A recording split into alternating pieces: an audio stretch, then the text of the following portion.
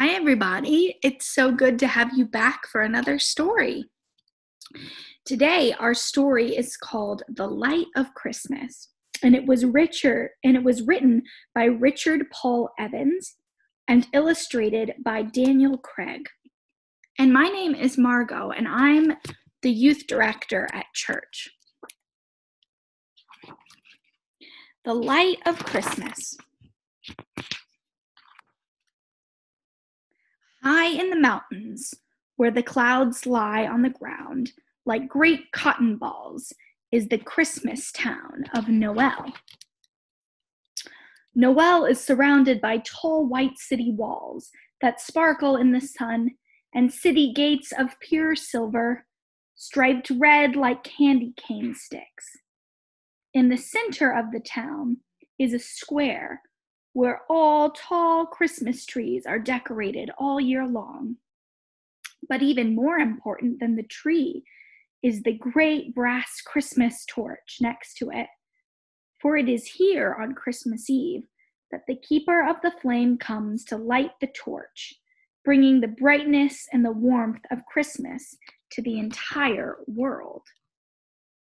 In the hills outside the town of Noel lived a small boy named Alexander. Every Christmas Eve, Alexander and his mother walked many miles to the town square to see the lighting of the flame. But the last few years, it had been too difficult for his mother to make the long walk, and Alexander had to go alone. Only a week before Christmas, Alexander ran into their small cottage. "Have you heard, Mother? This year, the keeper of the flame will choose someone new to light the torch." "Who will he choose?" "Whoever gives the truest gift of Christmas." Then Alexander frowned. "I wish that I had something special to give," he said. "I would like to light the Christmas torch." His mother put her arms around her son. "You are a good boy.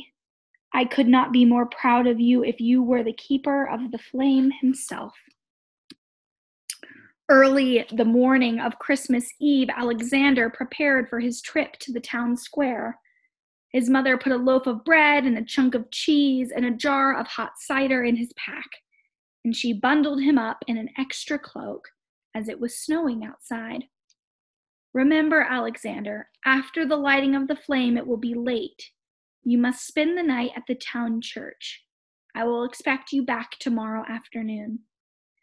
Alexander kissed his mother goodbye, then started on the long walk to Noel. After walking most of the day, Alexander could hear the bells of Noel ringing in the distance, calling the people to the square. Soon they would shut the city great gate, and no one would be allowed inside during the lighting of the flame. Alexander walked faster. As he neared the city gate, he noticed a small bundle of cloth in the snow. Someone had dropped their cloak, Alexander said, as he noticed that it was not just a cloak, but an old man. Alexander knelt next to the man. He took off his gloves and rubbed the man's face with his warm hands. The man's eyes slowly opened. Alexander took the hot cider from his pack. "Here," Alexander said, "drink this, it will warm you up." The man looked at Alexander. "Who are you, an angel?" "I'm Alexander." The man smiled. "Thank you, Alexander."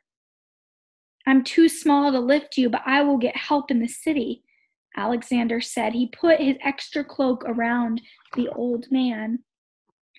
Alexander ran through the city gates to find someone to help him, but no one would leave the square. "The gates will close soon," they all said. "We could miss the lighting." Then the large gates did begin to close. Alexander looked at the beautiful tall Christmas tree and the great torch in the square, then back at the gate. With all his heart, he wanted to see them light the torch, but he could not leave the old man alone in the snow. He slipped out of the gate just as it closed behind him. And when he returned to where the old man had been, only Alexander's cloak lied in the snow. The old man was gone. Alexander picked up his cloak, then looked back at the gates. They were locked, only to be opened when the lighting was done. Already it was getting dark, and it was too late to go home. So he sat down next to the gate to wait, wiping back his tears. Then Alexander heard a creak, and to his surprise, the gate opened a crack. Alexander jumped to his feet and quickly ran inside. The town square was crowded with excited people. Alexander climbed up to a small window ledge where he could see. Suddenly, from a building at the far side of the square, a large door opened, and a man dressed in a beautiful cloak lined with gold threads and precious jewels walked from the building. A deep hush fell over the crowd. The keeper of the flame had arrived. In one hand, he held a wreath, the symbol of Christmas, and in the other, a small flaming torch, with which the great torch would be lit. "Let the offerings begin," said the keeper. The people of Nuel lined up to give their gifts. As they laid their gifts beneath the tree, they loudly announced what they had brought.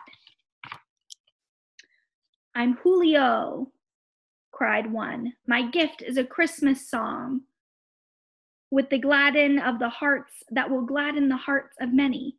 He played his song and laid his pearwood lute beneath the tree. "I'm Marco, the writer," cried another. "I have written a great Christmas story which will be shared for many years to come." He laid a book bound in red and gold leather beneath the tree. Then came the richest man in the city. "I am Meruzio, the jeweler. I have made a golden ornament for the tree." The crowd clapped when they saw the ornament was of pure gold with red and green jewels and the colors of Christmas. Surely this was the best offering of the evening. After the people had laid down their gifts, the keeper looked out in the crowd. "Are there any more offerings?" No one spoke. Alexander looked down, sad that he had nothing to give. "Well then, I shall choose the truest gift," the keeper said. He looked at those who stood near the tree. "You have given much," he said, "but only one of you has given well." Then the keeper looked out of the crowd. "Come, Alexander." Alexander looked around to see who the keeper spoke to. He had given no gift. Surely there was another named Alexander. But the keeper looked right at him and smiled. "Come, my boy." As Alexander neared the square, he recognized the keeper. It was the old man in the snow. The keeper put his hands on Alexander's shoulders and looked at the others. "You all passed by me tonight, lying in the snow outside the city gate.